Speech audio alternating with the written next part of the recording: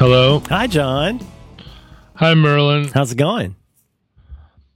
Good.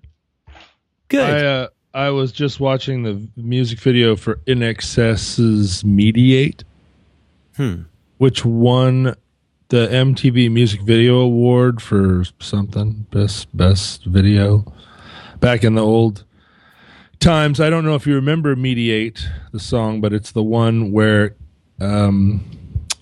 they just say words that rhyme with mediate over like all along. It doesn't have a chorus, and the video is them standing in some kind of industrial area doing the Bob Dylan "Don't Look Back." I was just gonna say it sounds like a subterranean "We Didn't Start the Fire" type situation. That's exactly right. And but they actually cop the like word on a piece of paper flip thing. That's fresh. And I remember, and they won an award. And I remember, and this is the era, of course, where they were also wearing like jeans, strategically ripped knees, and little round glasses. And the 60s were gonna. It was so awful, and this was what passed for like culture when we were at the dawn of our lives. We were sitting there just like, what's going to happen to us? What amazing thing is going to happen to us? This was the best part of it. Can I don't want to watch the video while we're recording. I'm just going to guess. Can I guess some words? Okay, go ahead. Watergate? No, I don't think so. Cheese grate? Cheese grate. No. Do you want me to read them to you? Sure. Hallucinate. Okay. Desegregate. Hallucinate, desegregate. It's spelled desegregate. Mediate, right? That's the title of the song. Mediate. Alleviate. And here's I remember the first time I heard the song. I was listening. I was like, all right. Desegregate. I'm behind that. Yeah. Mediate. And then the fifth thing it says, the fifth lyric is try not to hate. Try not to hate. Try not to hate. Try not to hate. And that doesn't really rhyme with mediate. Giving up kind of early on that one, aren't they? I mean, it's like try not to hate, but not try not to hate. Try not to hate. Love your mate. Don't suffocate on your own hate. Ugh. All right, we've already used hate in try not to hate. Don't suffocate on your own hate. I mean, for this to work, it has to be okay, we'll take it as read. These all need to rhyme with mediate. Yeah, okay. But you got to build a little story out of that. Yeah. And right, you don't want to be repeating a lot of stuff in the first act. That's not good storytelling. Designate your love as fate. What the fuck does that mean? Well, see, that's some Australian shit right Designate your love as fate. Richard Nixon, Watergate, cheese grate on a plate. One world state. Now it's getting a little bit creepy. That's getting real now. As human freight, the number 8. Okay, it goes downhill from there. I was hoping. The reason I got started listening to the song is I was hoping that it said innovate. Oh, sure. Because come on, I'm looking for every opportunity I can to get in on this innovation sphere. Yeah. And I wanted it to say innovate so that I could repurpose the song as a kind of pain to innovation. Oh, this is not good. Depreciate, fabricate, emulate, the truth, dilate. Yeah, like Pretty Kate has sex ornate. What? Now devastate, appreciate? Depreciate, fabricate, emulate, the truth, dilate. Yeah, then he starts to repeat because he feels like he's said it all. Liberate, to liberate. To annihilate. Atomic fate. Oh, but it gets a little bit of the Cold War shit in there. Sure. Current is today's headlines. Yeah, but no innovate in all of that. Designate your love, John. What's the message of this song? Is it one of those like right now Van Halen type songs where it's just it feels or like a right here right now? Is it supposed to be like shit is real? This is happening. Yeah, that's right. I think that's exactly right. It's political without actually saying anything about what should be different, let alone what already is there. Yeah, it touches on some things, desegregation. It touches on one world government, which I'm not sure they fully understood what they were saying. Gravitate the Earth's own weight. There's a lot of pro-sex talk. At right? 98, we all rotate. And I don't know whether that was 1998 he meant, or at 98 miles per second, or at 98 degrees on the... I don't think this got a second pass, John. I think this is barometric pressure. Yeah. Well, guilt debate. The edge serrate. A better rate the youth irate. See, it's got irate youth in there. Mm-hmm. So it did. I think it was a time when you could just... See, a couple of years ago, I don't know if you remember, Jonathan Colton and I made a Christmas album. I do. We have your ornament. And, you have one of the few ornaments that didn't break in shipping. We bought the box. My daughter puts things in it. Isn't that nice? Mm-hmm. But we needed a Hanukkah song. Oh, right. Sure. And so this is the one truly great Hanukkah song. Yeah, the one truly great Hanukkah song, other than "Dreidel, Dreidel, Dreidel," is which isn't a Hanukkah song. I know. So.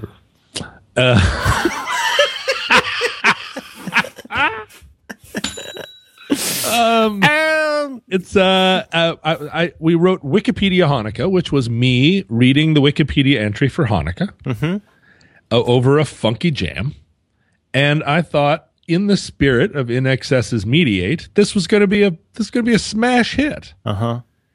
And like people accused me of phoning it in on that song. That's the joke. Yeah, but also I spent a lot of time learning how to pronounce those biblical era. It's not like you just pulled it up in a browser in the studio and started reading.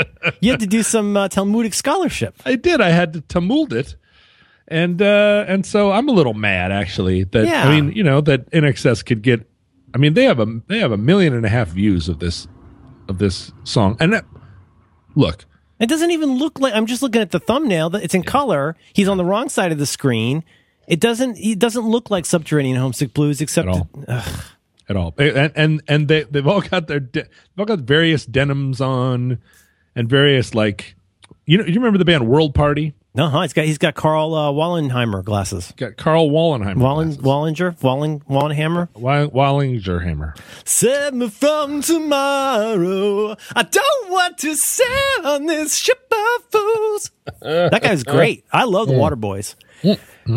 John, he was in the Waterboys. That's the same guy from the Waterboys? Not the same guy. Mike Scott's the main guy. Oh, because Comrade Stalin said they become too westernized. That's Mike Scott.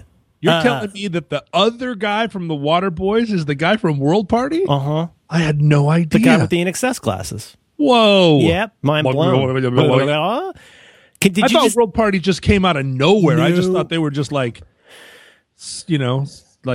Waterboys were they had important music. Mm-hmm. Their music was very important. It felt portentous. Seeds. Yeah. I think Hole of the Moon is one of the great songs. It's a wonderful song. I saw the crescent. There's a lot of jingle jangle in that. Dung, dung, dung, dung. Actually, you see him called Wallenheimer is you can see him banging on the keyboard in that video. My God, he's banging on the keyboard no less. You see the Hole of the Moon.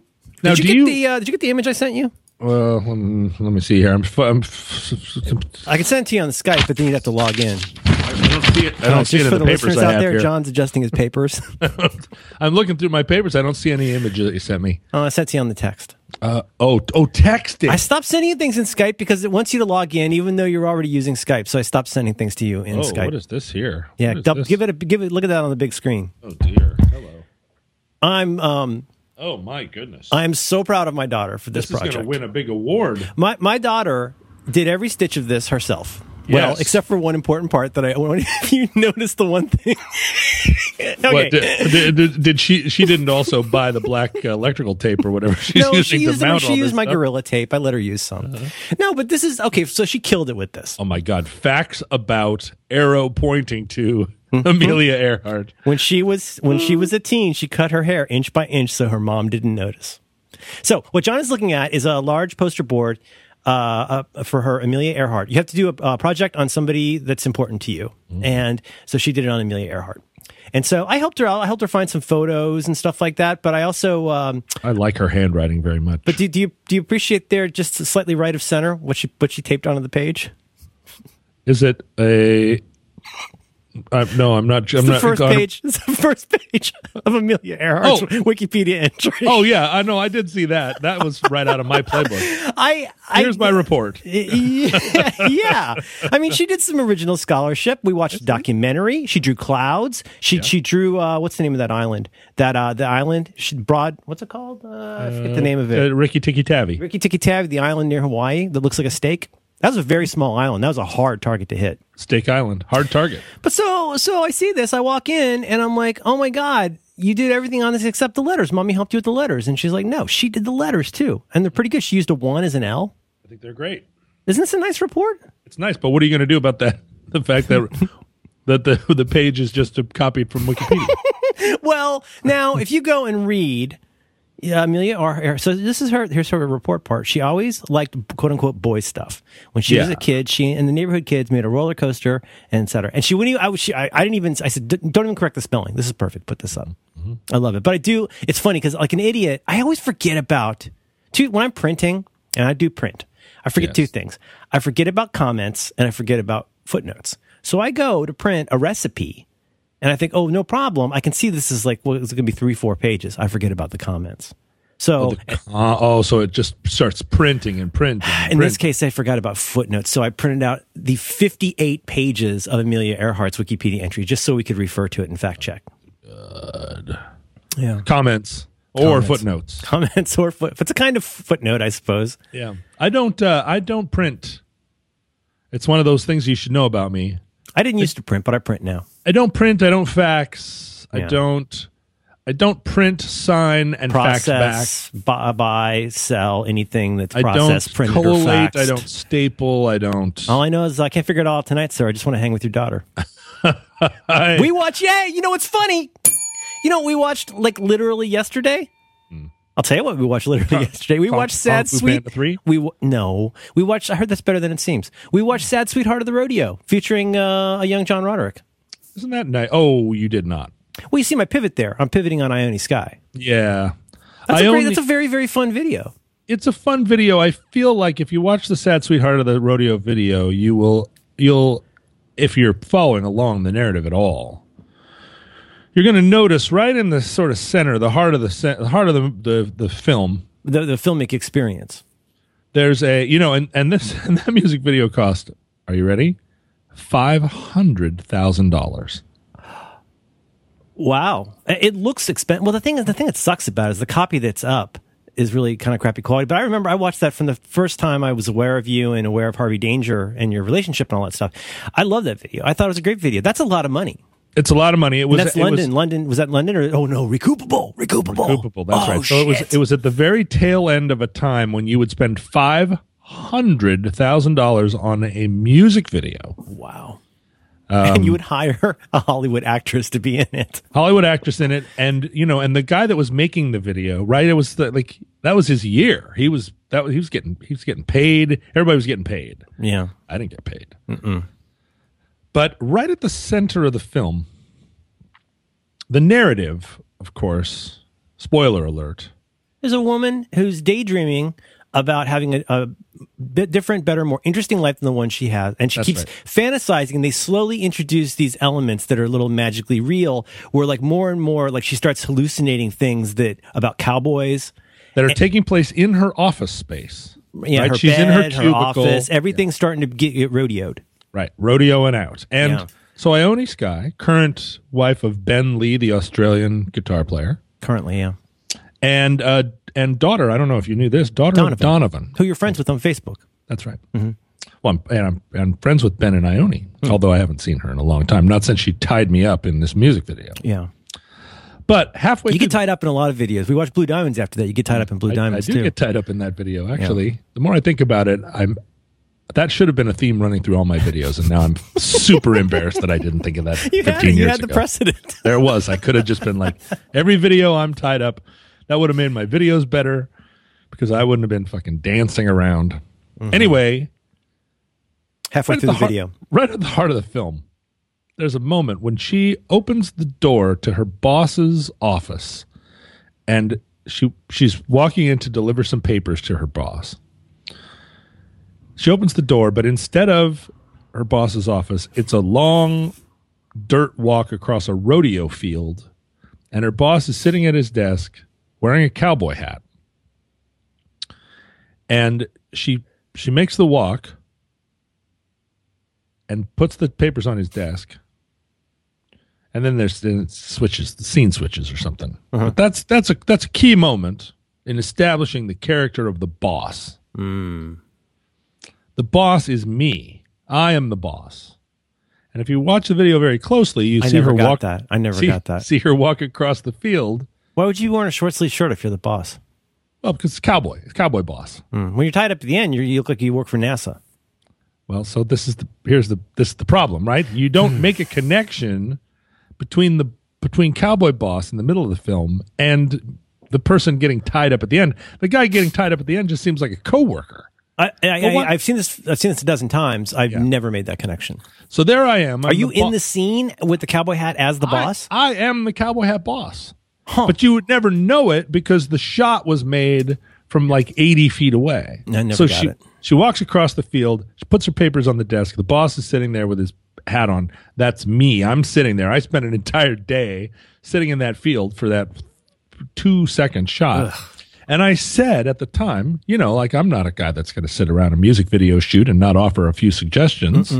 I said, hey, I think you want one close-up shot on the boss and her putting the papers down on his desk to establish what's happening here. Because this is going to be a callback later. You're going to want it to be clear who she's tying up at the end. You can't even really see your face at the end either. It does not read as John Roderick. That's what do they call that? With the little 3-point tie. What's that called? Not hogtied. What do they call that? Yeah, it's hogtied. Yeah, but like when you tie the calves like 3 limbs together. Hogtied. Yeah, it doesn't read as you. It does not read as Cowboy Hat Boss. And they didn't take your note on that. The guy who was making the music video, who was about 11 hours older than I was, he had it all figured out. He was a big-time Hollywood music video director, getting paid $500,000, and I was the keyboard player in the band. And so, nobody took my note. And then the video came out, and it was like, hey, good job. There's no story here. You had a story. Now it's just a series of it's just a bunch of collected images all piled on top of each other. There's no. That is a different video because that is a story. That is that she triumphs at the end rather than just seeming like she's deranged. Exactly. Right? Because that became real. If she's just tying up some coworker who's standing in front of the copy machine, then she's a lunatic. You look more like an intern, like she's tying up the intern. Yeah, and this video is a tragedy. Whereas, if you had established the boss character, then yes, this video is like a revenge fantasy. She is the triumphant hero. So also, I mean, like not worth $500,000. You know what I'm saying? Well, I hear you. That's rough. That's recoupable. Also, there's the great tradition, whether you're talking about an 80s movie or an 80s video or many other 80s things, there's like the mean boss. Now, I'm not just talking 9 to 5. I'm talking about like the kind of like, the dean who eventually jumps in the pool. Like the Dean Wormer. Yeah. Dean Wormer. Like you've got to establish that. You've got to show her being oppressed by this guy. If there's anyone who is the antagonist, if it exists, it's either her reality or maybe her boyfriend. Because her boyfriend, that she's sitting on the couch with. He's pretty dull. The Mike Squires is in that music video, and he gets a nice antagonistic moment. How many takes did it take to get Mike Squires? Sorry, just digging up old wounds. Oh, I see. Yeah, he gets in there with his little he gives her a covetous glance. Oh, nice. As they pass in the copy room, he is a coworker, a lascivious coworker. And looks at her salaciously. And so he got a little star turn, Mike Squires. Oh, nice. But I was just you could have had a paper doll in place of me. Isn't that a shame? It's a damn shame. You have to really scrabble. Yeah, sure. To even see me. I think we startled our daughter a little bit because there's a scene where Sean, my favorite part of the song, my favorite part of the video, Sean, God, he's such a performer. He can't not be performing. He's so big and he's tall. He sits down on the couch and as one, my wife and I, we haven't listened to this song on purpose, not because we don't like it, just because it hasn't come up in a while, but as one, we both go, the Marlboro Man died of cancer. And he wasn't a rocket scientist when he was alive. Ha ha ha. And my daughter looked at us like we were out of our minds. Yep. A lot of flavor. He's got a lot of flavor. Puts a lot of spin on the ball. Well, then we watched you guys. This is the weirdest lineup. A lineup of you guys, and you were hugging some lady. It was for a Seattle TV show. It was a weird fucking lineup. It was you, Sean, Michael on drums, and Handsome Guy on bass. Yeah. I don't know what. Now, when is that from? So a couple of years why wasn't ago, Eric? Why wasn't? This is the Redux. It's the Redux. That's why I know Eric. Okay. Yeah, it's the 2016. No, 2013. I never remember his name, but he was always nice and very handsome. He's very, very handsome. What? Tell me his name. You sure you don't remember his name? Come on, Bo. Hasn't he stayed at your house? Yes.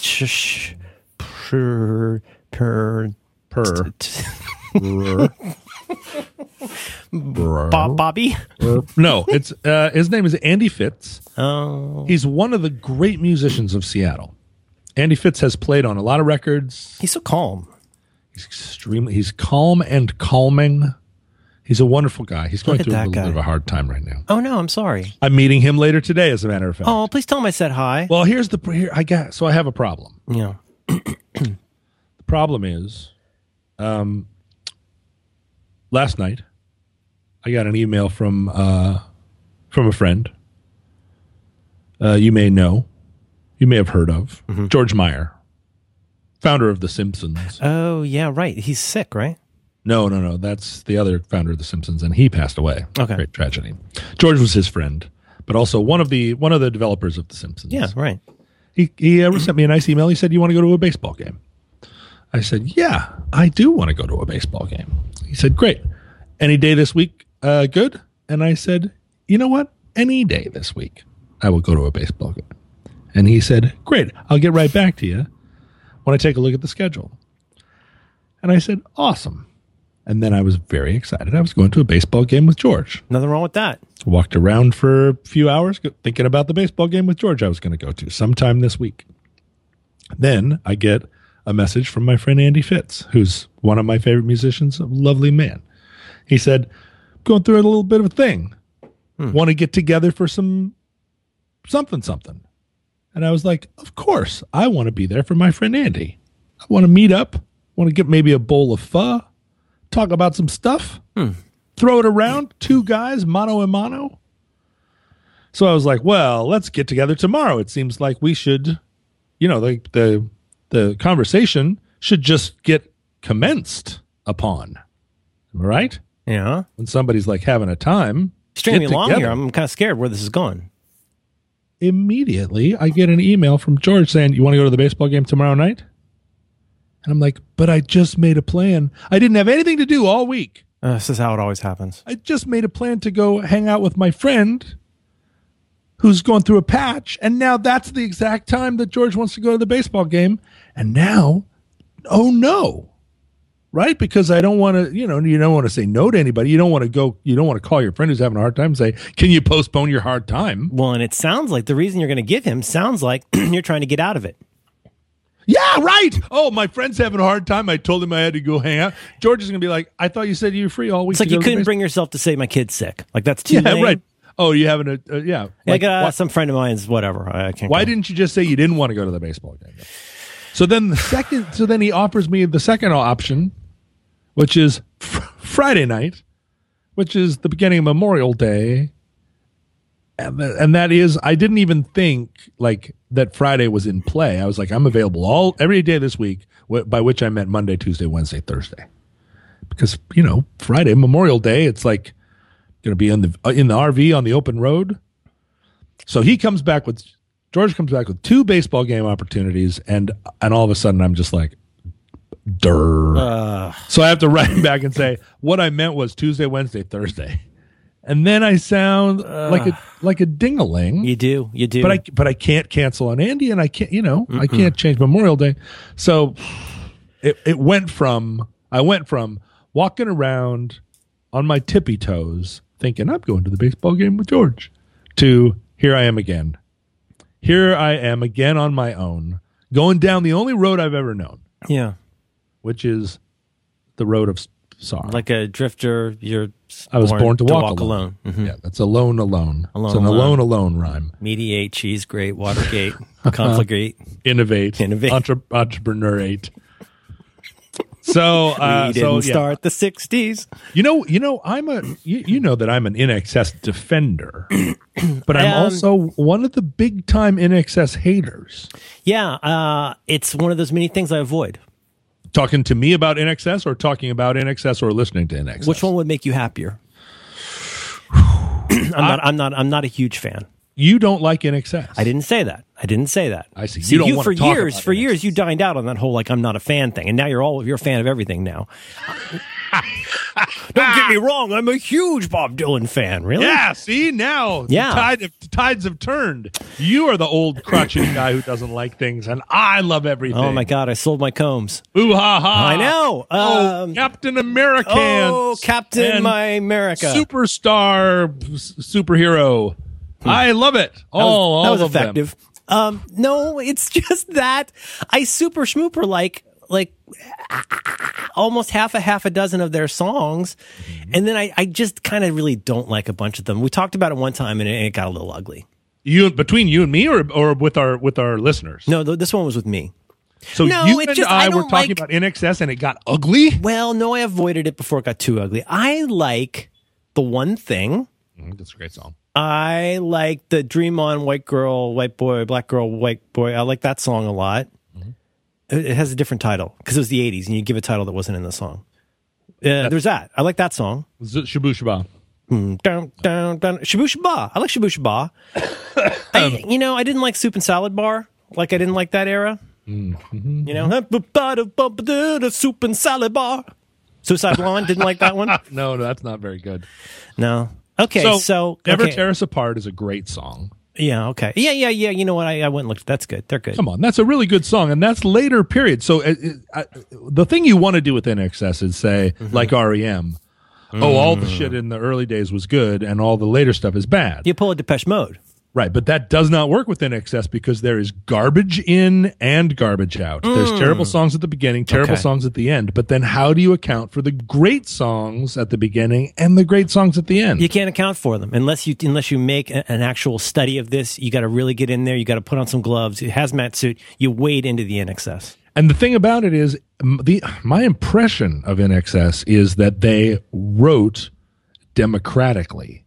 Right? They never kicked the drummer out. There's no change. It's INXS the entire time, all of the bros. And nobody steps forward and is like, well, I'm kind of the genius here. Well, the Mediate song has one writer on it who is a man called Andrew Ferris with 2 R's and 2 S's. Okay, so he's a member of the band. Yes. Andrew Ferris. I think he's the guitar player, right? Is he the guy with the glasses? No. He's a singer. Singer? No, Michael Hutchence is the singer. Oh, Michael Hutchence. Famous Michael Hutchence. And Michael Hutchence, everybody acknowledges. Is he alive? Did he take his own life? No, it's not clear. He died. He had one of those kung fu situations. Yeah. Okay. All right. Enough said. But you got the impression that they really worked as a band, right? Don't Change. I like Don't Change. Oh my God, it's one of the great songs. That's a great song. I still walk along thinking, Don't Change. And the thing about the Don't Change music video is that they had a really good idea, which was that they were going to get into the back of a pickup truck and drive away while still playing the song. But what do you do with the drummer? Right, so everybody gets in, all the bass player jumps in, the guitar player, they're all still playing the song. Is he like hitting the fender or something? Yeah. He's like drumming on the side of the truck. And that just doesn't work. You can still hear the kick drum in the recording. I wasn't convinced. Yeah, I don't like that. There's eodetic, right? Non-eodetic music. I don't like that. If it's on the screen, you should be able to hear it, and vice versa. Yeah. Precious Heart? I don't know. I need you tonight. Blech. Gross. There's so much bad stuff, though. But new sensation. It's terrible. It's terrible. And yet, I will go all the way to the mat about Just what looking at titles, and there's so many bad songs. All the way, Devil Inside. Devil Inside. Give a tingle what it was. And that's not good. Inside. But what you need, which a lot of people, I think if you were putting the REM overlay on NXS, what you need would be Orange Crush.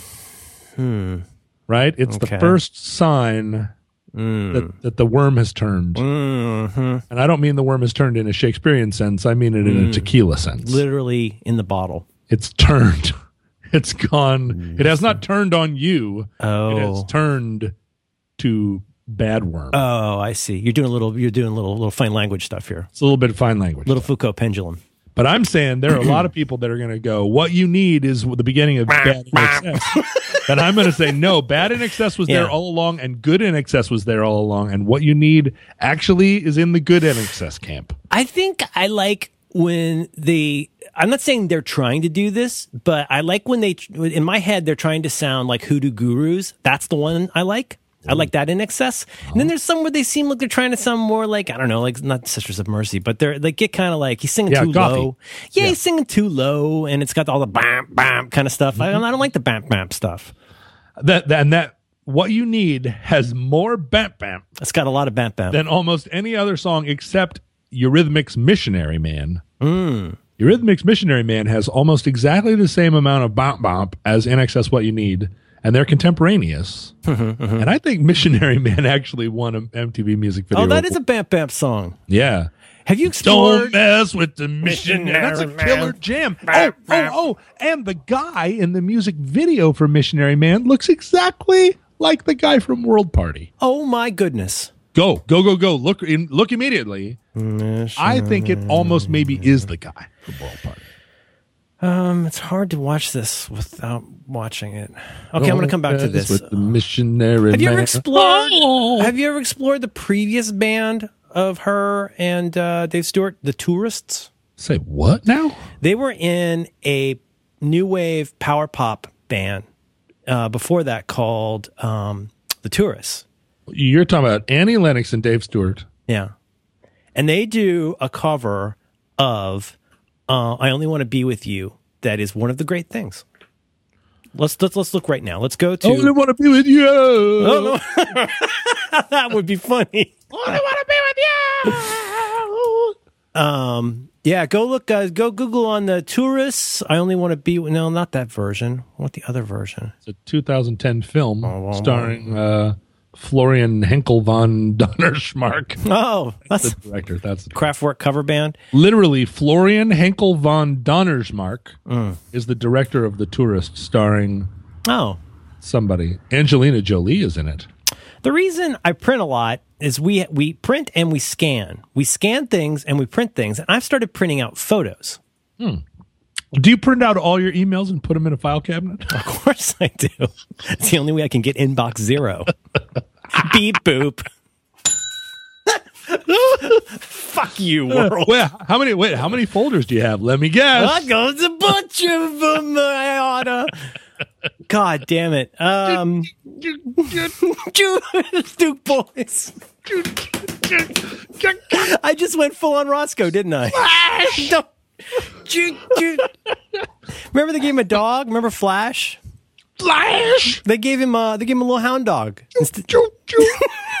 They couldn't add a kid to the show, so they added a dog. They gave him a little dog named Flash. So now, have you ever noticed that Sheriff Roscoe P. Coltrane is proto Bob Odenkirk? Oh yeah, right. I see that. Right? Oh yeah. Bob Odenkirk is doing Roscoe P. Coltrane. Right. About 1/3 of his characters. That's You know, that's finally on the HBO again on their little streaming channel. So I watched a few. Show? Yeah. I think that's one of those shows that did that belong to HBO? You know how it doesn't matter. Anyway, I've started watching Mr. Shows again. It's still a delight. Yeah, that's wonderful. It comes up a lot on this program, and people probably don't know what we're talking about when we make Mr. Show jokes. So this is one of those weird things where I discovered this the other day. I was talking to a close friend about some component of the alcohol recovery movement, and I realized that she really didn't have a encyclopedic knowledge of like addiction, dependency, culture, and literature. There was a time when everything was 12-step. That became a huge, like in the late 80s, early 90s, there was a giant self-help boom. And part of that self-help boom, like suddenly you go to the bookstore and there's this entire section of pink books out of nowhere. Remember? You could always go right to, because it was mainly marketed at women and women love pink. So there are all these pink books and everything was they call recovery. You're in recovery, they'd say. Recovery, that's now, right. Do they still say that today? I think so. Yeah, there are a lot of people in recovery still. Although it doesn't feel like it's quite the cure-all that it once was. But it got, I don't want to sound insensitive because it's helped a lot of people, but I mean, the template of AA, then you got into Narcotics Anonymous, and then I think it became a lot about abuse. Like, wasn't like recovering from like an abusive childhood? That was that was a part of it, and then it got to a point where you could use the tenets, or rather it was promoted that you could use the tenets of Alcoholics Anonymous to address almost any issue, so that you could be in recovery from television, you could be from overwatching television, you could be in recovery from that was the point at which I got off. But it was, and I'm not trying to be glib because it helps people, but it was as though anything that was traumatic and difficult or compulsive or anything that preoccupied your mind, basically. Or caused you, I'm not exactly even sure because I didn't go. But it became a punchline. It became a punchline there's several punchlines about AA. Not to make fun of AA, but just to say, like, admitting you have a problem, that becomes a punchline. Right. Making amends, that kind of becomes a punchline. But this person I was talking to was a millennium, and she did not. The millenniums. The millenniums are gonna make the teens look. They're gonna make the Generation Y look like the greatest generation. More like Generation Y. Am I right? Generation Y not. So they didn't come up in this. They came up in post recovery irony era.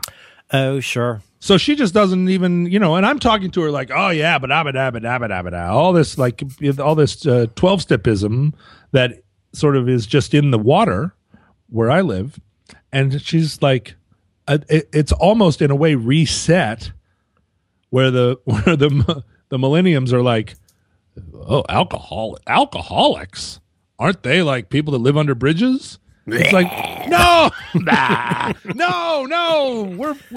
we spent years and years trying to take away the stigma.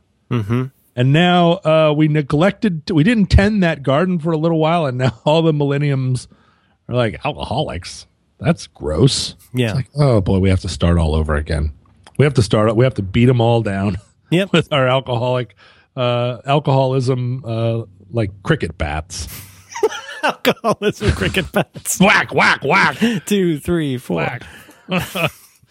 So a lot of language issues. But I feel. Did I ever tell you the story about the time I got a video, I got texted a video from Dave Stewart? No. I don't think I know that. Mm-hmm. I'm also just inconsolable right now that it looks like the original MTV style version of this video is just not available. The Tourist. It used to be everywhere. You'll still get the feeling of it, but it's a really cool 80s video. So Dave Stewart texted you a video? Well, yes. So I had a friend who was working in the studio in Nashville with Dave Stewart producing. And I was like, you got to be kidding me. You're working with Dave Stewart? I'm kind of a little bit of a super fan. Yeah. And the person I was talking to was also a millennium. And they were like, oh, really? Who? He's the producer on the sesh. And I was like, he's the producer on the sesh. I bet he is. Really looking forward to the weekend, you guys. but he's also like, a major influence on me, one of the greats, truly one of the greats. And she was like, "Oh, do you want me to like say hi to him for you?" And I was like, "Yes, I do. I don't know why, but I do." And so later on that night, I get a video of Dave Stewart very close to the camera, and honestly, a little soused. Good for him. Saying, "Hello, hello. Hello, John. What's all this thing? keep being great. Peace and love. Whatever. Cheers, mate." And then he turns around and I think he might even be wearing it. Falls off the chair. No, he's standing in a hallway, turns around. Maybe he's also wearing a top hat. I don't remember.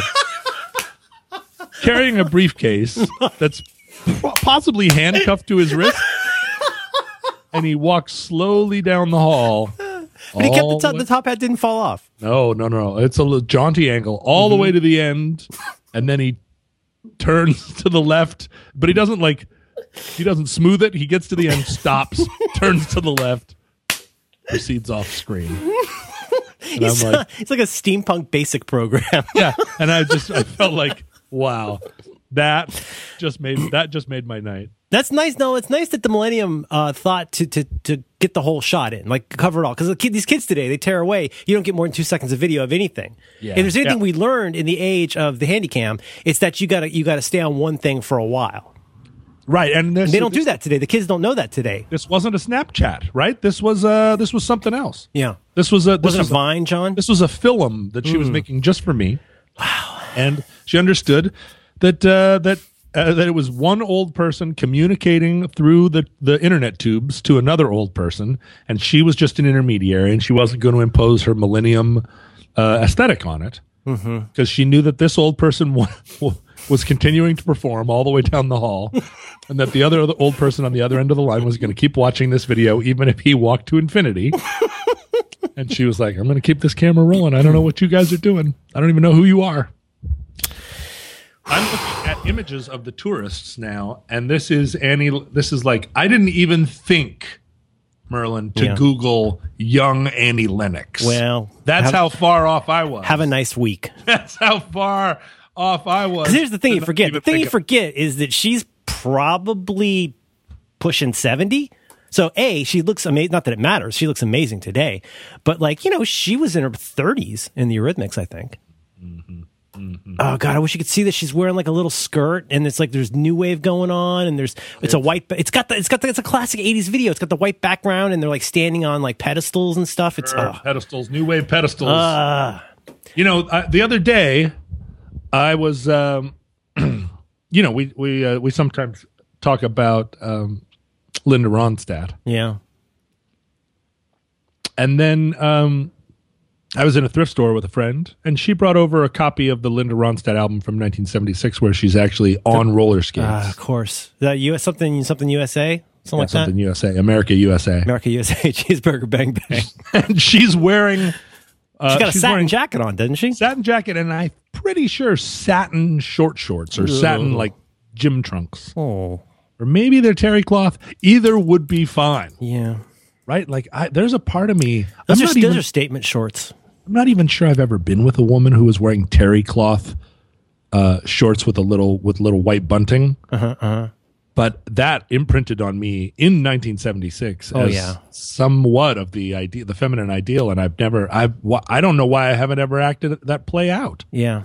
But in any case, I realized that there's a huge difference for me between pre-perm Linda Ronstadt and post-perm. Oh, sure. And I was not pro-perm.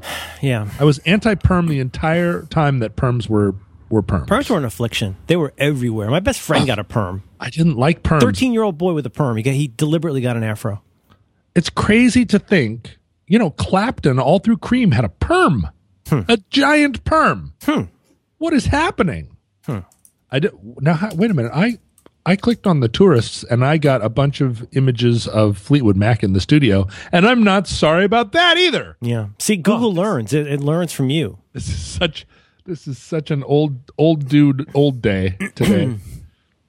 George Meyer's life mate. Yeah.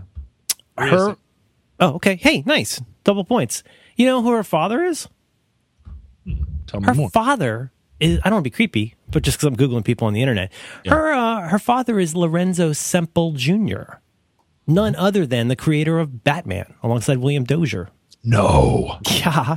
You're kidding. And I'm not. Living in Spain in 1965, Semple was approached by William Dozier to develop the television series on the comic book. Wrote a pilot, promptly picked up, series based put on the air. Wrote the first 4 episodes, also served as executive story editor. Fucking Batman, dude. This explains so much. Dude, he worked on 3 Days of the Condor. He wrote the screenplay for 3 Days of the Condor. I had no idea. You love that movie. I do. And he wrote the screenplay for Papillon. I am pretty good friends with Maria. And he just passed a couple years ago. You know, she is a best-selling author. Yeah, she did that movie. Well, she wrote I Heart Huckabees, right? Yeah, I know her name. I saw her name. I instantly recognized her name. I'm gonna go she wrote "Where Did You Go, Bernadette?" Okay, which was a New York Times best-selling book about being in Seattle. She taught fiction writing at the Richard Hugo House. It all comes around. Next to which your band used to practice. That's right. I'm basically the founder of the Richard Hugo House. It's basically named after me. They had to throw you out to make it, didn't they? Yeah. They're going to make it after all. Mm-hmm. Oh my God, Annie Lennox. Annie Lennox of The Tourists, photographed in 1980 in some kind of little like pearl beaded sleeveless blue go-go dress. Yeah. She's confident. It's really wonderful. Those were the times. Look at her. Look at Dave. Look how skinny he is. He's not anymore. I know. It happens. It happens to us. Well, and he's a ginger too. Oh, poor guy. It's amazing how he's gotten through it. Here's why. Because they blocked it. They blocked the vid? The vids got blocked. The whole sesh. Why? Why would they block the sesh? The video contains content from SME, whatever that is, who has blocked it in your country on copy. This is what it feels like to be Canadian. To have things blocked? Yeah, you just don't get stuff. Is that true? Oh, up in Canada, I hear about this. Blocked? Well, look what's happened with our shirts. Like, we didn't know about this. Like, people were buying our shirts in other countries and having to pay all this extra money for customs and stuff. Yeah, I feel bad about that. Well, this is the thing about commerce, right? I mean, that is the thing about commerce. Commerce is a shit show. Yeah. And all these... It always involves money. Almost always. Well, it involves money, but it's like they are trying with these duties to protect themselves against something, right? And rather than tax oil appropriately, or rather than tax people that are making billions, they're adding a 19% VAT to a single T-shirt that you're ordering from some dinglings in America. Yeah, and it's like, really, that's how you're going to pay for your universal public health, is with these fucking duties. And the thing is, most of the time they're just doing it because America has done a similar thing. Yeah. It's like, you talk about free trade, Bill Clinton. You talk about free trade. Free the trade. This by the time this episode comes out, there won't be much time left to buy a t-shirt, so I'm not going to say buy a t-shirt. What I will say is thank you to the people who bought t-shirts. As I look at this right now, John Roderick, people have purchased 1,257 Roderick on the Line t-shirts. Well done, people. Thank you, everybody. Yeah. Wasn't that nice of people to do that? Well, it is. I wouldn't say nice, because I think they're getting a wonderful thing. I think they're getting a wonderful thing. And so niceness isn't. I made you so mad. I made you so mad one time when I was like, John, quit making a big deal about this. It's free money. And you said there's no such thing as free money. Oh, wait a minute. Why are you imitating me in the voice of somebody who works in the boiler room of a submarine? Das Boot. There's no such thing as party hard. That's what you sound like when you're texting sometimes. Not. Yeah. Well, I told you about that, did they? See how I said it? See how I said it all calm? Yeah. There's no such thing as free money. Everybody, put on your top hat. Everybody who handcuff your briefcase to your arm. Everybody who ordered a Roderick on the Line t-shirt got great t-shirt value for their money. That's true. And now they're going to be able to wear those shirts out. That's going to improve their chances of mating. They're going to get more tail than Sinatra, right? Because they're going to be wearing the shirt. Someone is going to look at them from across a crowded dance floor, and they're going to say, there is a Roderick on the Line listener. That's I right. too am a Roderick on the Line listener. That's absolutely right. Let's make whoopee, Yeah. right? Even if There's they end going up to be adopting a lot of child. finger banging just based on this one shirt, I think. Who knows? Yeah. Who knows what people do? I don't care whose finger it is and where you're putting it. I'm just glad we got you the shirt that's going to put you in that situation where you can say yay or nay. Right? I have learned that a lot of our listeners are millenniums, Yeah. and they have all kinds of weird sex with each other. Well, They you've been have telling me about this. they Yeah. have butt sex and they keep their virginity. You told me about this twice already. I keep talking about it because I think it's great. I have been thinking about it a lot. I've been thinking about it a lot. It's really a new age. It is a new age. Think of all the virgins out there. You walk around and you're like, these kids are really sophisticated, but they're still virgins. They're butt banging, but they're virgins. Yeah. Butt banging virgins. Now that's An In Excess record. If I had an In Excess record, Bam, bam. butt banging virgins, I would reevaluate their whole career, but it's too late now. You can feel it in your gut. You'll be banging in the butt. Bam, bam. Wow. Wow. That's what you need. Did you like Hoodoo Gurus? They were hot for a while. I think they're Australian. Yeah, well, Hoodoo Gurus were one of those bands that were like a proto band. They were like rootsy. They would like it was a rootsy kind of thing. It was in the rootsy era. Rootsy era. Yeah, you got like Zeitgeist / the Reavers. You got all those bands that are doing like a rootsy thing. Like Lone Justice. You got a Lone Justice. Oh boy, she's something, isn't she? We've talked about her. We've talked about her. But I feel like you this is one of those things where you are just a couple of years older than me, not even just two years older than me, maybe. I grew up with Star Wars. You grew up with that Empire Strikes Back shit. Yeah, exactly. But like you were listening to the Hoodoo Gurus is right in this key little keyhole of stuff the age difference right there. You would not have been exposed to that like I would have been exposed You to were that. 1 year ahead of me in some stuff like that. So like Mitch Easter's band and stuff like that you were Let's Active. That's right. I loved Let's Active. You were already digging into Let's Active at a time when I was like, I was an REM fanatic. I would anything that was related to REM, I sought out. Everything that starts with Peter Buck wearing a Husker Du shirt, I got to check out Husker Du. To like Michael Stipe singing on the with those two ladies, the Doctor of Indigo Divinity. Girls. Yes. But and believe me, I was all over the Indigo Girls. All over Indigo Girls like some wet cellophane. But I Call it was a dental dam. Is that what that's called, John? Portrait of Rasputin and a beard down to his knee. The thing about a dental dam is it's not going to prevent the spread of STDs. Lisa needs braces. But if you Dental dam. I was like also still listening to Billy Squier at this point, right? I was still man. He was well and truly into his silly dance fruity stage. He was. Have you watched Rock Me Tonight in the last 10 years? Yes, I have. You need to, if you okay. I mean, have you really watched it? Because you just can't even believe. Even in the first 20, you cannot believe this video ever existed. It's so much worse than I remember. I had quite a bit of. I mean, Billy Squier was very problematic for me because I really liked those first two records. And then it started to get really, really strange over in the Billy Squier camp. It did, and I think that video, it's kind of a meme. I think that video was hard on him. The Rock Me Tonight video. I've read oral histories of that video. Yeah. But also, it wasn't just the video. Like he came out with some kind of strange. He started appearing with a signature model guitar, which was like a pastel colored. Was it a Schecter? It was like a modified Telecaster or something. Some kind of I think it was a Schecter. Some guitar that also was not very hard. How rock. did Fender not hire him to use a Squier Telly? Different spelling, I know. Why did I not? Why have I never thought of that? It's brilliant. I mean, it's money on the table. It's free money. Why the hell didn't they do that? Free money. I never made the connection. I loved the In the Dark record. In the dark.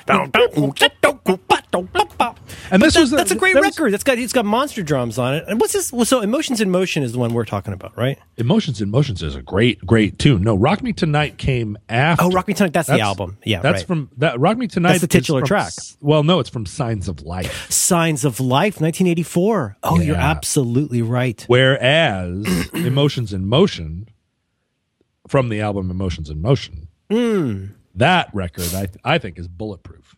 Emotions in Motion. Boom. My girlfriend at the time and first serious partner downstairs, there were two men that she regarded as the height of sexy, and that was Billy Idol and Billy Squier. They're both named Billy. So, Billy is also some kind of Cockney rhyming slang for penis. It means, when you say Billy Corgan, it just means penis. Penis Corgan. Smartest kid. Have you seen him lately? Billy Corgan? I see him all the goodness. time because we're both members of the chemtrail, some secret chemtrail. He and John Mayer and I sometimes drive out into the desert. He's turned into a Bond villain. He was always the worst. Yes. I remember in 1992, a guy from Anchorage came down and was living in the house that I was already crashing in. Mm-hmm. He showed up. He was a guy I went to high school with. He was actually a guy. He's in some ways, he was one of those like keep your friends close and your enemies closer guys. He and I have the exact same birthday. His name was David. Exact same birthday. We were born on the same day in history. Same birth date. Same birth date. That's September important. 13th, That's an important distinction. 1968. Yes. But he was a year younger in school. He was a junior when I was a senior. And he was very handsome. He looked like a young Tom Selleck, which I know doesn't sound very good, but he had like super dimples. And he was cute, and he was GQ. But that made him old for his grade and made you young for your grade. I was very young for my grade. He was very old for his grade. And I read a thing the other day that said that kids born during the summer typically have this is the new metric. Apparently, I read this all the time now as a way of like tracking kids' progress. But kids born in the summer are less likely, significantly less likely to become CEOs, which is the American standard of achievement. No kidding. Because they're the youngest kid in their grade. And so if you're born in July or something, then you're much younger than kids that are born in April. Because if you're born in July, you're in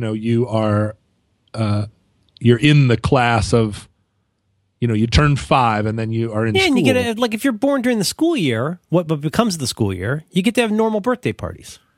Right. But you get a summer birthday, what are you going to do? You're going to give a half birthday? That's weird. But I was born in September. So, and I went into the grade school. I went into grade as though I were one of these, I was 4 when I started kindergarten.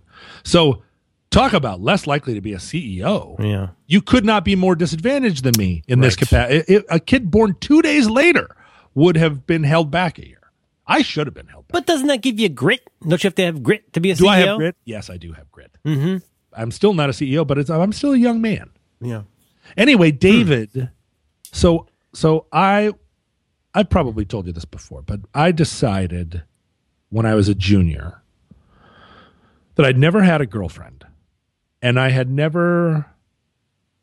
was succeeding in high school in the sense that I was making a name for myself as a kind of an anti-authoritarian clown, Blutarsky. Mm-hmm. But I was not succeeding in high school on high school's terms. And in my junior year, at the very beginning of my junior year, I said, you know what? I'm not going to do this. I am not going to go through high school being a dork. I'm going to do something about it. And I remember my dad had, or my mom, actually this sounds like something my mom had done. She bought me one of those desk blotters. Oh, nice. With a calendar? With a calendar. Oh, those are terrific. Well, yeah, but I mean, talk about a 10th grader who's pretty much destined to be a dork all through high school. I had a desk blotter. Sure. And I'm sitting there at my desk blotter. before junior year starts, and I'm plotting, how am I going to do this? How am I going to like overcome? Because I'm sitting in the back of the class right now. I'm covered in dandruff. I don't chew tobacco. I've never kissed a girl. I'm a year younger than everybody else. You're like the world's saddest Merle Haggard song. Yeah, I'm covered. I'm shaped like one of those logs of cookie dough. And I smell like one of those logs of cookie dough because when I come home from school, I eat about a half a log of cookie dough uncooked. Yeah. Because it's the greatest thing in history. Yeah. I am the worst. Right You're now. realizing you got to change your game a little bit. Yeah, I got. You got to check yourself before back. you wreck yourself. What do I do? And I wrote down, because my dad was born in 1921, and he used a lexicon that even in the early 1980s was no longer being used. But I wrote "big man on campus." All right, BMOC on the top of my desk blotter, and I looked at the words. I studied the words, and I was like, "Big man on campus. How does one become a big man on campus?" Because my dad would talk about.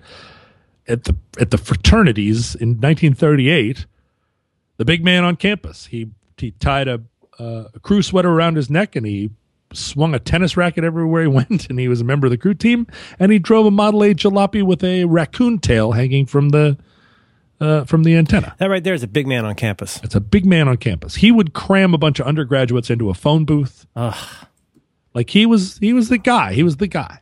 It's like swallow a goldfish, that kind of thing. That's right. Mm-hmm. So how do I get to be a big man on campus? I'm studying this thing, and I was like, just studying the words, big man on campus. I've got to get a girlfriend. That's one of the things. You got to get a girlfriend. And I was like, how does one get a girlfriend? I have no earthly idea. Girls terrify me. I don't know how to go about doing this. I feel like you need to exercise maybe in order to get a girlfriend. Mm-hmm. Maybe?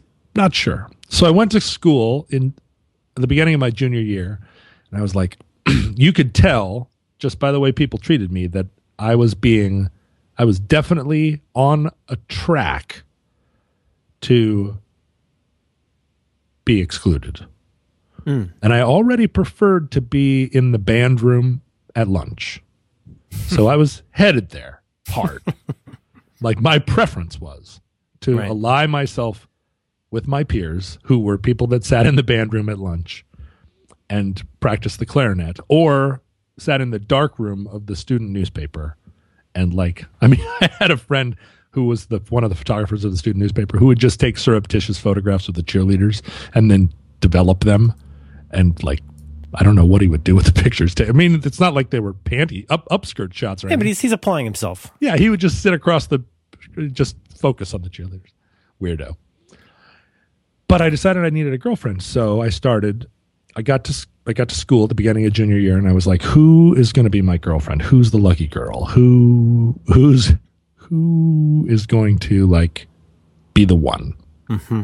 And I picked Kelly Kiefer. I've talked about her on the show before. Oh, she's a red-haired girl. That's right, red-haired girl, and she was the class president, and I chased her relentlessly. And then I won her affections, and then we were like a couple. And she was a big wheel, and then I was a big wheel. I was big man on campus all of a sudden, largely because I had coupled with this very accomplished lady, and I genuinely loved her. I mean, she was in my thoughts all the time because wasn't she kind of your Diane Court? Was she a little bit out of your league? She was totally out of my league, and she said so multiple times in notes that she would pass me in class that said literally, I am out of your league. Stop harassing me, you dander-covered log. And I would say, I know that this is just a code for how much you love and adore me. And she would say, you are a log. I'm a very important woman. I have important business to attend to, which includes getting good grades and being popular. And and just the fact that I'm passing you these notes is diminishing my stature. Mm-hmm. And I was like, I love you too, baby. Anyway, Kelly Kiefer and I broke up during the summer between junior year and senior year, largely because after we were in a relationship, she was like, here's what relationships look like. And I didn't understand that and still don't. I was like, what? You mean we just spend all our time together? Just you and me all the time? Mm-hmm. She was like, that's right. That's what boys and girls do when they become in a relationship. That's not what you're expecting. I was like, I thought that what you did was you guys like went out together and did crimes or whatever. You were leaders of a gang. Mm-hmm. Like, wouldn't you be Pinky Custigero to my Fonzie? Yeah. Pinky and Fonzie didn't just hole up all the time and watch Ferris Bueller's Day Off on VHS. Mm-mm. No, they were like hanging with their gangs, their respective gangs. You got adventures. You go on adventures, but you've got your gang has pink satin jackets. My gang is apparently Richie and Potsy, which is weird. Wouldn't Fonzie have like a cool guy gang? Yes. Anyway, we broke up during the summer. The beginning of senior year, Kelly starts going out with David. David, your friend of me.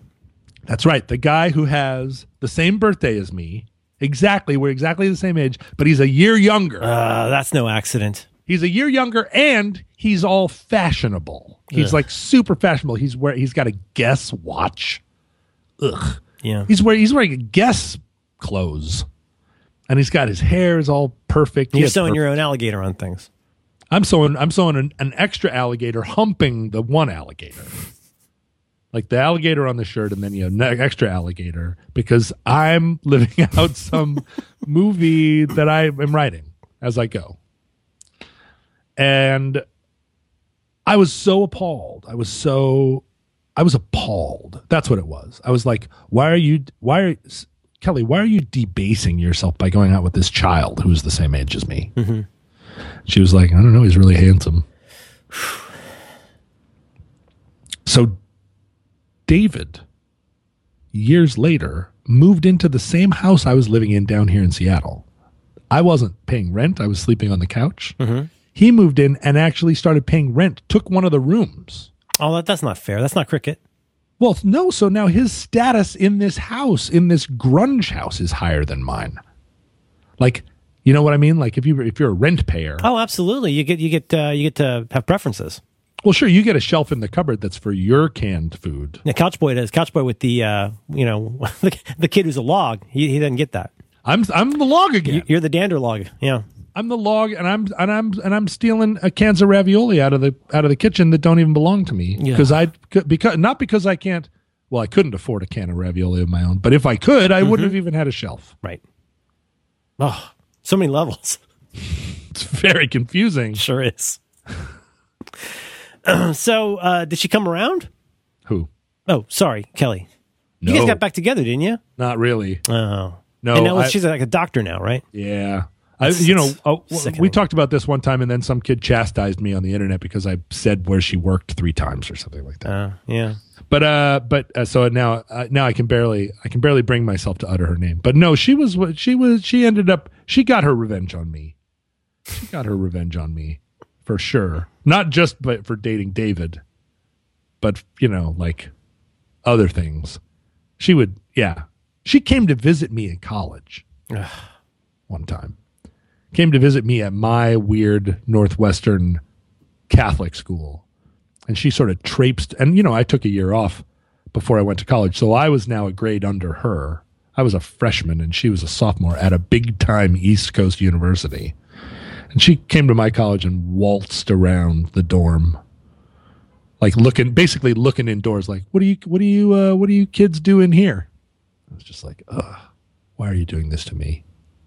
But you don't want to call her bluff on it. Because don't you kind of want to say, what's your game here, Kelly? What's your game? I did not have the ability to call girls on their game until just recently. Oh, really? That's super interesting. I was 41 before I could say, hey, what's your game here? Did you do it on purpose or did you just find yourself calling someone on their game? No. You're saying... Did you make a study of it and say, I'm going to go call this girl on her game? I'd been studying it for 26 years, and I think maybe at age 41 I had a new desk blotter, and I had written at the top of it some other acronym. And I was like, you know what? You're not going to make it in this life if you keep playing. It's not, like boys can't play games on me. It's just girls that are playing games on me, and I keep taking them at their word. You keep giving them the keys to your mind box. I'm like, oh, okay. Is that the derp or herp derp? Yeah. And so I finally was like, wait a minute, what's your game? Mm-hmm. What is your game? And it was very effective. Because you'd never done it before. Well, I'd never done it before, and I didn't it would realize be like conjuring an orb. Like all of a sudden, John knows how to call somebody in a game. It's like you got a third eye now, my friend. Yeah, you don't even need to know what their game is. You just say what's your game, and then they feel That's like a whole different skill. That's a whole different later skill. But at least knowing there's a game there, it's like you're the one who said, no, you're gaslighting me. Right. Then they're like, the jig is up. I don't know what you're doing, but I know you're doing something. You're doing so. I don't know what you're doing, but I know you're doing something. Mm-hmm. And all of a sudden, it all turned around, or not all. No. But so no, I was not capable of calling Kelly on her game, and she gamed the shit out of me. A, because she was a year older than me. B, because she would say she wasn't a year older. But it's like a kid with a magnifying glass and some ants. The kid does not have a good reason for sizzling the ants. He's doing it because he can. I think Kelly was doing it because she could. I'm not saying Kelly's a bad person. She's probably a great doctor. But the fact that she's doing that because she knows you got your little dinosaur arm you're trying to fight back with. You got no chance against Kelly. I feel like this is true of all humans. Yeah, I know you do. Just like destroy all humanoids at one level. At another level, I love all people. You do. And this is very challenging for people sometimes to understand that you're a humanist, John. You love humans. I love all humans, and I want to destroy all humans. And no, I don't see. That's not necessarily incompatible. I don't see how that's incompatible. That's just like McNamara says, right?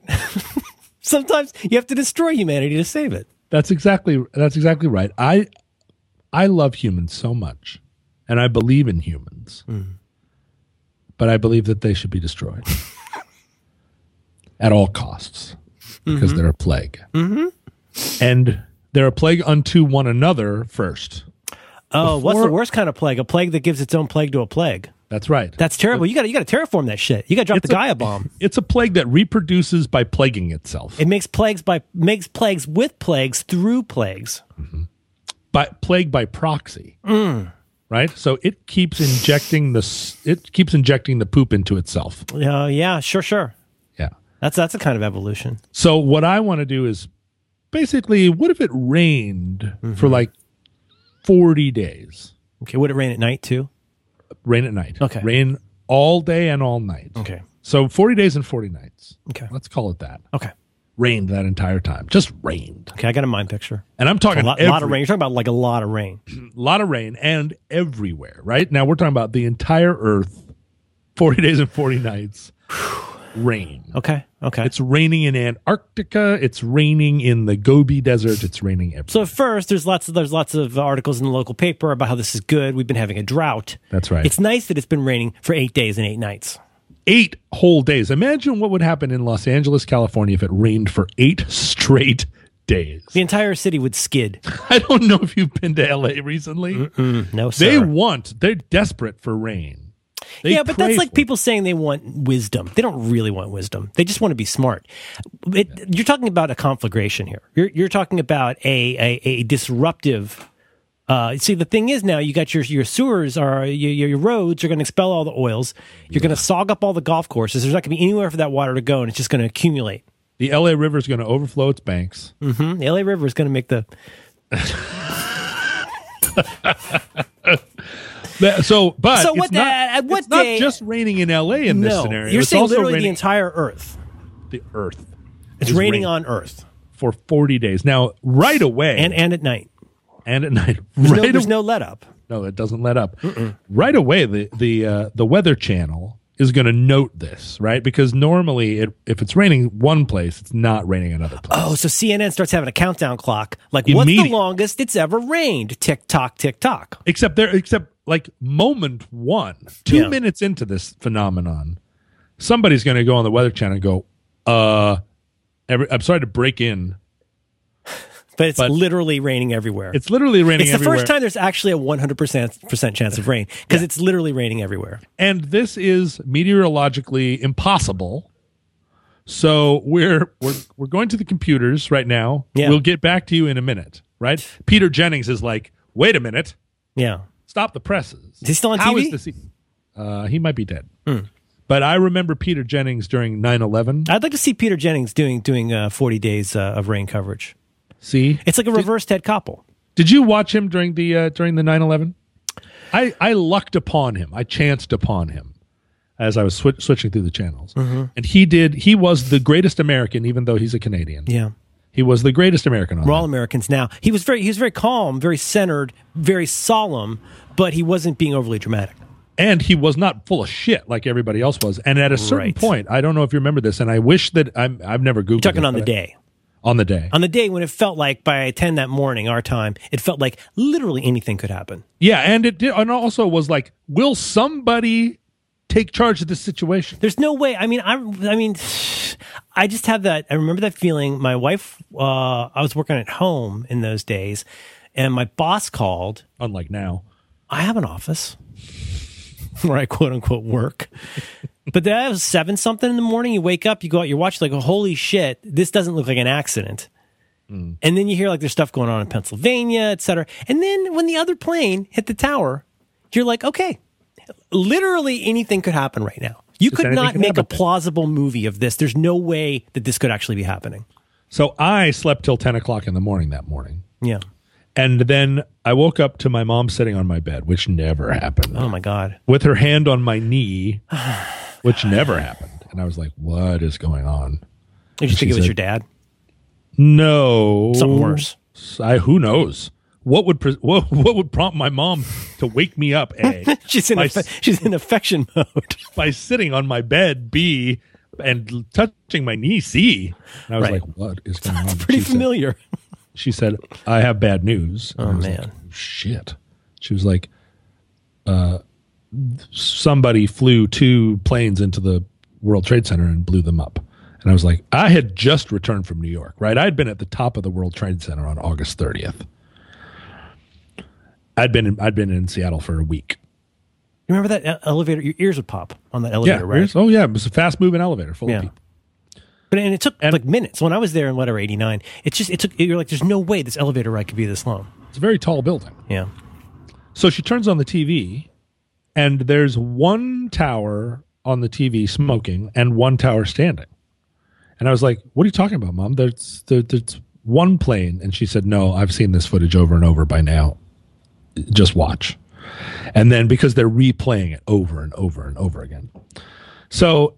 It was she had already taken the sting. She'd already somewhat like spoiler alerted me before I actually saw it. So I didn't see it in real time. I got the Cliff's Notes and then I watched it. Right. But Peter Jennings at one point said, as he was reporting, that President Bush and his entourage were mysteriously just flying in circles around America. I don't know if you remember this. I do. He just got up. And the thing is that the thing that I don't mean to beat this to death, but the thing that you can't overstate is that when the first one happened, you're like, this is the craziest news of the last 20 years or whatever. Yeah, that a plane, because at first you were going, there's no way that's what happened. There's no way that a plane, because the thing is, you don't need to know a lot about aeronautics and aviation. It's pretty hard to hit a building with a plane. They're Weird not supposed coincidence. to. It's pretty well. The first one is happening, and you're like, and the reports are coming up, and we're not sure where Dick Cheney is, and there's all this stuff going on, and even in that, there's that period, and then when the other one hit, is that the one that like blew the hole through? Yeah, and you're just like, wait a minute. There's got to be a mistake. That's got to be an error. There's no way that happened twice. Yeah. And now, of course, we've had all these years to think about it and ruminate on it. But as it was happening, it felt like the most. And then you start hearing the reports of other things happening, and you're like, and I just remember very distinctly by noon that day thinking, fucking anything could happen today. If we found out that this was like, I mean, I'm not trying to sound glib, but like if we found out there was some kind of like bizarre virus or alien invasion, at this point, I would not be that surprised. Or if you turned on the TV and you were like, Houston was just destroyed in a nuclear explosion. Every time I saw a plane for 2 or 3 weeks, because then there was the thing, oh, now the Golden Gate Bridge is going to be next. Of course, they all look like bombs, didn't they? I would hear a plane and I would have to look out and I wasn't even traumatized by this in the way that, you know, me and my friends in other places were. I didn't have the personal experience of this, but I just, for a few weeks, you're like, who fucking knows what's going to happen? Yeah, they all look like bombs. Peter Jennings. So at one point in the late afternoon, he gets visibly frustrated on air.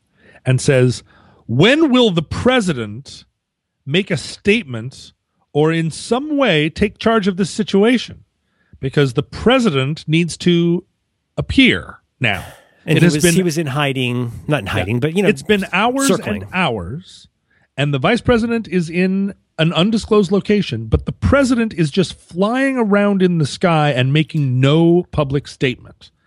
And he was like, it was shocking how visibly frustrated he was and how much he was speaking the truth from in his own voice on the air. And it was the moment that I realized that George W. Bush was a chicken shit, and that everything he did subsequent to that moment was a chicken shit move. Like, I lost through Peter Jennings's eyes, I realized that George Bush was a chicken shit, and he should never have been elected president. He should never have survived his teen years. And I still have a space for him.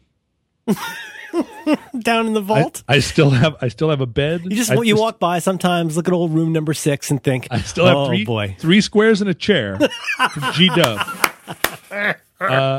Because we're going to find out the depth of his chicken shittedness. Mm-hmm. But when your bed starts shrinking, buddy. Well, wait till the dimensions of your room start being a little bit more oblique. Now. Don. All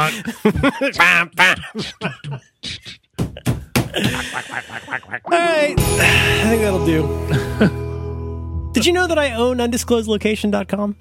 No. Shh.